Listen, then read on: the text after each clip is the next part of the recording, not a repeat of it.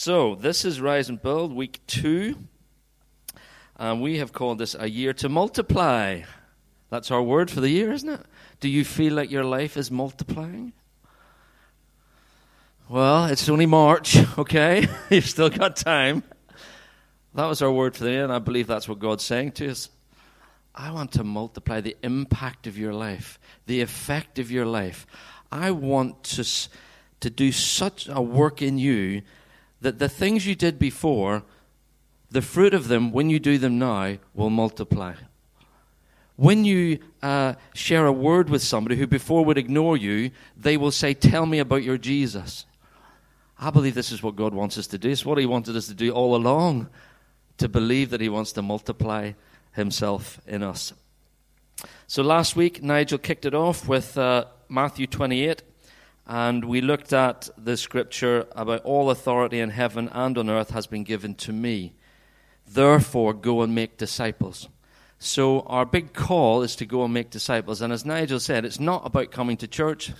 It's not about a whole list of things. It says, now go and make disciples. So that's not just leading people to Christ, is it?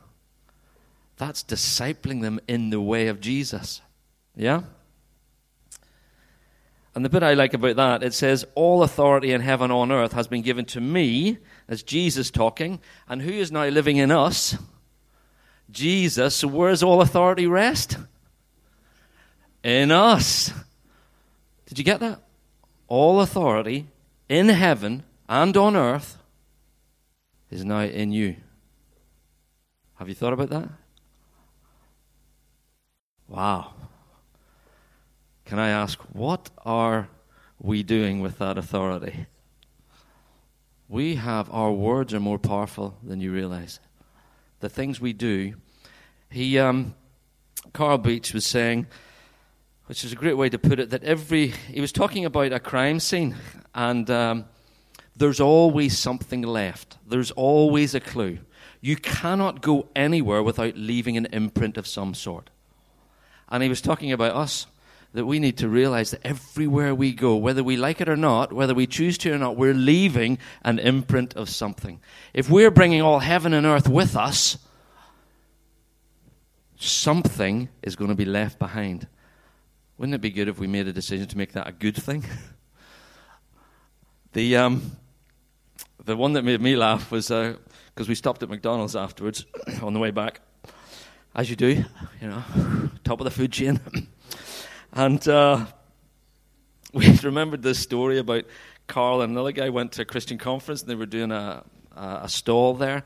They went to get pizza across the road from the conference place, and the waiter said to him, just to warn you, there's a whole load of Christians in this place. I went, all right, really? Wow.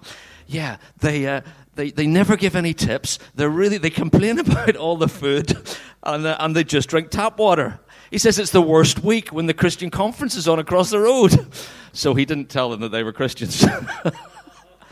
Isn't that? I mean, that's somebody's not a Christian going, that's what it's like when the Christians are in town. Sorry, guys. Come on. And I'm sure you're thinking that's not you, but let's just think, all right, we're leaving an imprint. Oh, if that's his testimony, I don't want the Christians in town. They're tight. They complain about everything, and they just drink water. Oh, dear. I don't want to be like that. Do you? Let's be generous. And let's remember everywhere we go. So we were not going to complain at McDonald's. Oh, no. We were going, this is the best restaurant we've ever been to. I love this food.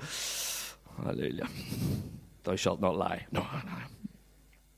So that was last week, and Nigel challenges and all that to really also, God has given us a big vision, but remember it's about the ones.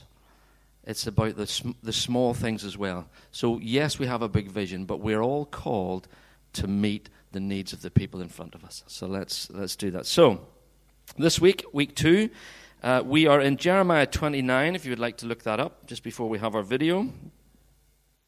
Jeremiah 29, and we will be starting at verse 4. So let me hear all that rustling of real Bibles being rustled. Who's got a real Bible? One that you can smell. Good. Some of you, okay. Some of you are hanging on. Hanging on.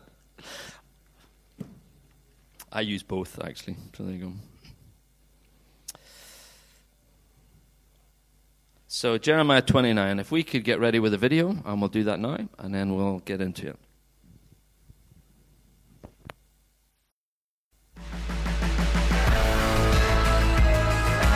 It's week 2 of Rise and Build. Today is about resourcing the vision and mobilising the church. As leaders, we are deeply grateful for everyone who has stood with us through the years. Your giving has enabled us to do so much. Nehemiah had a great vision, but all the people had to be willing to get involved. This year we again have big plans, and we're once again asking everyone to be involved. Today is a day of practical involvement. Our talk is from Jeremiah chapter 29. We will look together at 2 things: individual responsibility and flourishing community. Let's do some dreaming together today. What would our communities look like if we each take responsibility in terms of our time, talents and treasure? I'm expecting that God will raise us all up as willing people who are ready to make a difference. It's time to rise and build. I love that. We're wondering, what was he going to say? Obviously not meant to be in there. Brilliant. So it's time to rise and build. Well, let me set you the scene for our scripture, Jeremiah 29. So this is when they have been, the Jews have been abducted from their home. Now, we can read this and skip over about how awful that would be. But just imagine, okay, you're in your home with your children, going about your everyday life. People you don't like, people who are mean, people with guns, just kick your door down and just take you and your whole family. You don't have time to take anything. And they whisk you out of your house, and they take you do not know where to another country where you can't speak the language. Evil people take you somewhere else. Can you just think for a minute how you would feel? Just think that through, that you're going about your everyday business, and someone, Saddam Hussein and his troops, Osama bin Laden, Hitler and his troops come waltzing in and just whisk you away. You've no time to get anything. That's what the people faced here when they were whisked off to Babylon. In fact, earlier in Jeremiah, it calls Nebuchadnezzar, who was the king, the destroyer of nations. They whisked him away. That's pretty horrible. Can you imagine the emotions? Can you imagine how you would feel? God, where are you in this? What's happening? Why are you doing this to us? I tithe every Sunday. I come to church every week. I say my prayers. I'm a good person. Blah, blah, blah. Why are you doing this to me? Why has this happened? And remember, these are God's people. So pretty horrific. And you're thinking your children are terrified. And you're thinking, oh my goodness, what is going to happen? Certain slavery. Our lives are over. That's the end. So pretty horrific. And that's the backdrop. And then we get to our passage, and God drops a bomb. The worst thing ever. What would you want God, the worst thing you could hear from God in that situation? Well, here it is. This is what the Lord Almighty, the God of Israel, says to all those I carried into exile from Jerusalem to Babylon. Build houses and settle down. What? No, I don't want to be here. Why would you say that? Build houses and settle down. Plant gardens and eat what they produce. Marry and have sons and daughters. No way. I don't even want to be here. This is awful. Find wives for your sons and give your daughters in marriage so that they too may have sons and daughters. Increase in number, do not decrease. also seek the peace and prosperity of the city. Well, that's it. That's the end of it. No way. Why would you ask me to do that? I've been taken away from everything I know. My security. I've been put in slavery by people I do not like, I do not understand, I do not want to be with, in a country I've never been in. And he says this: seek the peace and prosperity of the city to which I have carried you. Pray to the Lord for it, because if it prospers, you too will prosper. Remember that.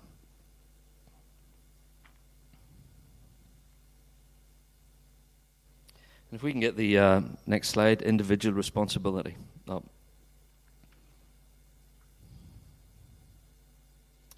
So remember that, you too will prosper. There were also some false prophets that were speaking around this time, saying, don't unpack. God's going to come and rescue you really quickly. It's going to be over really soon. Don't fret. Just hang tight. Hold on. God's coming to get you really soon. And then Jeremiah says, no, don't listen to that. Jeremiah is saying, you've got to make the most of it where you are right now. This isn't going to be over quickly. So what are you going to do? Are you going to live in misery, holding back all the time? Or are you going to really start to live? Whatever your situation, whatever you're in, whatever you're facing, we have an individual responsibility to really live, to make the most of it. If God did it with his people, and now we're his people, if he did it then surely the circumstances, the situations you face, we should apply the same truth. We should hear God saying, what are you doing? Make the most of it. This may last a little while, but you can still thrive. You can still live. You can still prosper. You can still increase. You can still bless the city, bless the town, bless the home, the street that you're in. You can still make a difference where you are. So despite your circumstances, we've got to live well. We have to make the most of it. Because otherwise, what we're doing is applying one-day thinking. I'm going to give you a few scenarios, and I want you to be honest if you tick any of these boxes. One-day thinking says, when I get married, it will be better. I'll be the man or woman I was meant to be. We'll do it together. When I have children, that'll be the answer. I've always wanted a child. When I get that new house, that'll be I'll really start living then. I'll really start being the person I was meant to be when I go to my next shopping trip.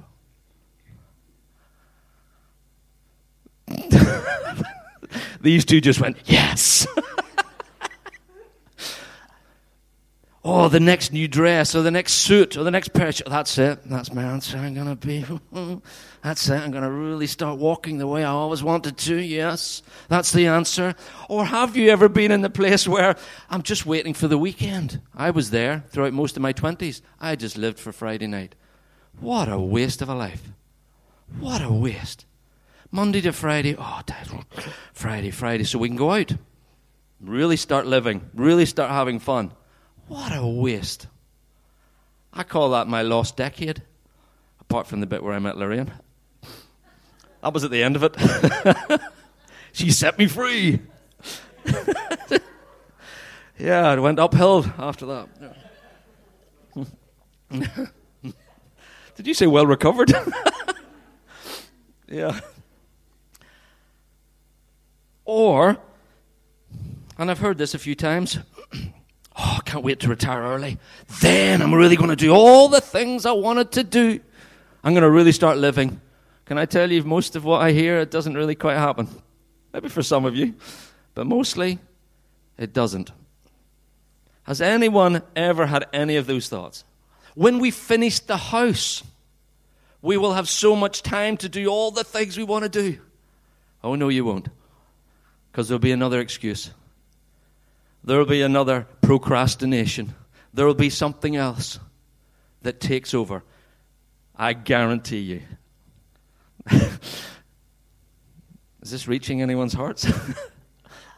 Isn't it so true? We sit down here looking one day, when this changes, when I find the perfect church,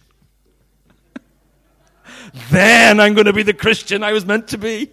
Well, let me tell you, you are never going to find the perfect church. Wherever you are, and I'd love to preach this to every church, can you just stay put and make the most of it?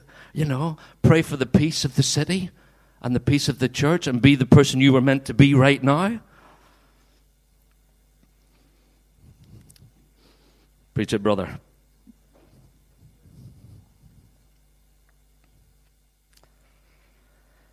So I want you to think for a minute or two and be honest with yourself. What are you sitting there waiting for that you don't have to, that's stopping you living now in abundance, in fullness, and being the person you were meant to be? What excuses do you keep using? What are you procrastinating about? Because the truth is, God wants you to live on purpose right this second, from here on. He has something for you to do now. Something for you to be right now. So just have a think between you and God and be honest.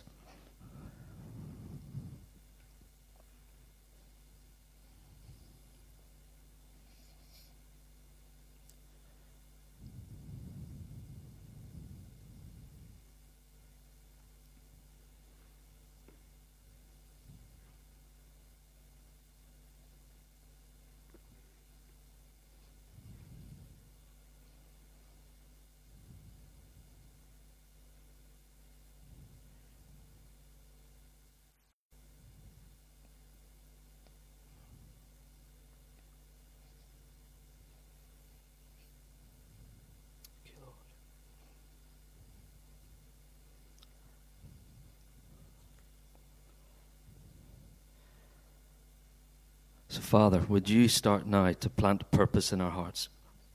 Would you start to show us how do we get beyond that? How do we stop with the one-day thinking and the making excuses and the procrastinating? I don't want to live like that anymore. I want to live in fullness now, today. Some of us have been making excuses for far too long. And I'm going to put my hand up to that too. I'm quite ambitious. I want to move on. But sometimes I feel I'm sneaking my way up or forward. And I had a word recently that really spoke to me. It's time to put your boots on and start making some noise.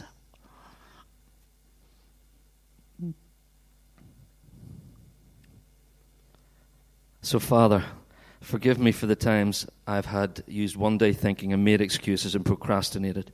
I know what you've put in my heart. And I pray, Lord, that you would help us to repent from those things and turn around and say, Lord, I'm going to live on purpose from this second forward. I'm going to stop making that excuse that I keep making. And I'm going to live for you 100%.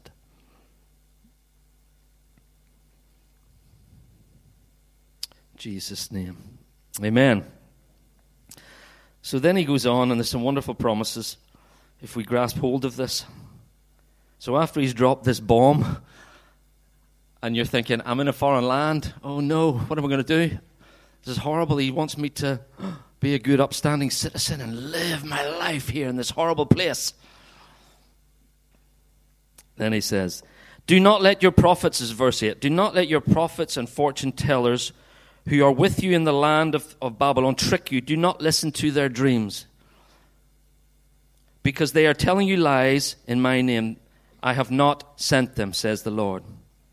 You will be in Babylon for 70 years, but then I will come and do for you all the good things I have promised. and I will bring you home again. For I know that the plans I have for you, they are plans for good and not for disaster, to give you a future and a hope. In those days when you pray, I will listen. If you look for me wholeheartedly, you will find me. And I will be found. How amazing is that? I will be found by you. Wow. I will end your captivity and restore your fortunes. And I will gather you out of the nations where I sent you and bring you home again to your own land. So what's the promise in there? Well, if we will stop with the one-day thinking and the making excuses and the procrastinating and be the Christians we know we're meant to be, love the people we know we're meant to love, witness when we are given an opportunity, love our husbands and wives and children the way God does, the way we know we're meant to, but we keep making excuses for doing those things for one reason or another. That's not how I was brought up. I was never shown love. I'm going to confess, which my wife will be pleased about, I find it really hard to say sorry when I'm at home. For some reason. I find it easy outside and they're always telling me off. And I'm going, yeah, but my mum never said sorry. Must get it from her. Well, what sort of a man am I to blame my mother?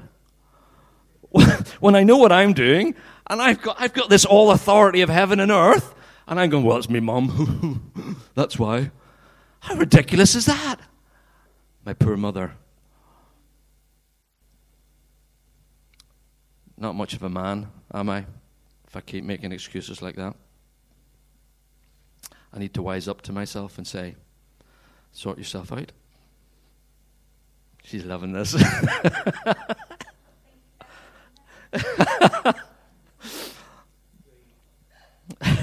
But then the promises are here. If we can start living now, that whole waiting, you'll be waiting until Jesus comes back. And you'll keep waiting. If you can live it now, He will raise you up. He will accelerate your future. He will accelerate all the things He's got for you if you can just change your perspective. Turn your head around and go, I'm going to give it everything from this second forth. I don't know exactly what He wants me to do, but I'm going to find out. I'm going to stop making excuses as to why I can't be a witness. Why I can't tell people what Jesus has done for me. We can all do it. Because you can all speak. You can all say, let me tell you what Jesus has done for me. Wonderful. And let's get the next one up. So he finishes the first bit by saying, in the welfare of the city, you will find welfare.